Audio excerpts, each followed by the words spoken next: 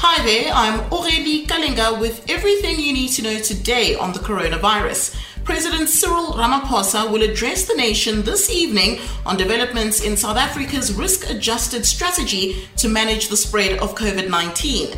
The president's address follows a number of meetings of the Cabinet, the National Coronavirus Command Council, and the Presidential Coordinating Council. Meanwhile, the city of Cape Town has started deploying members of the expanded Public Works program to help amplify COVID-19 awareness efforts. It will send 490 of these workers into various hotspots to educate communities. The Western Cape remains the epicenter of the virus here in South Africa. Moving to Gauteng, at least 630 people infected with COVID-19 are currently hospitalized in public and private healthcare facilities. The province is continuing to see an increase in the number of infected people, with the figure now sitting at over 13,000. Gauteng has the third highest death toll in the country, with 87 people succumbing to the disease.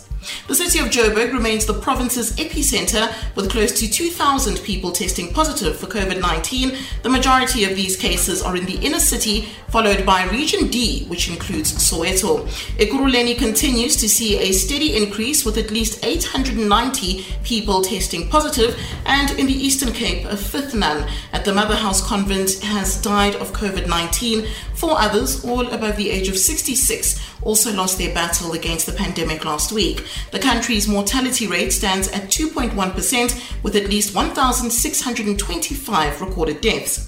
Let's take a look at how another country is faring. In Greece, brothels across the country have reopened, but sex workers are concerned that new health and safety guidelines to protect them and their clients against the coronavirus will harm their business. Sex workers must now keep names and contact numbers of their customers, who will lose the anonymity they previously sought. For more on the pandemic, you can go to ewn.co.za/coronavirus and like, share and subscribe to our EWN YouTube channel.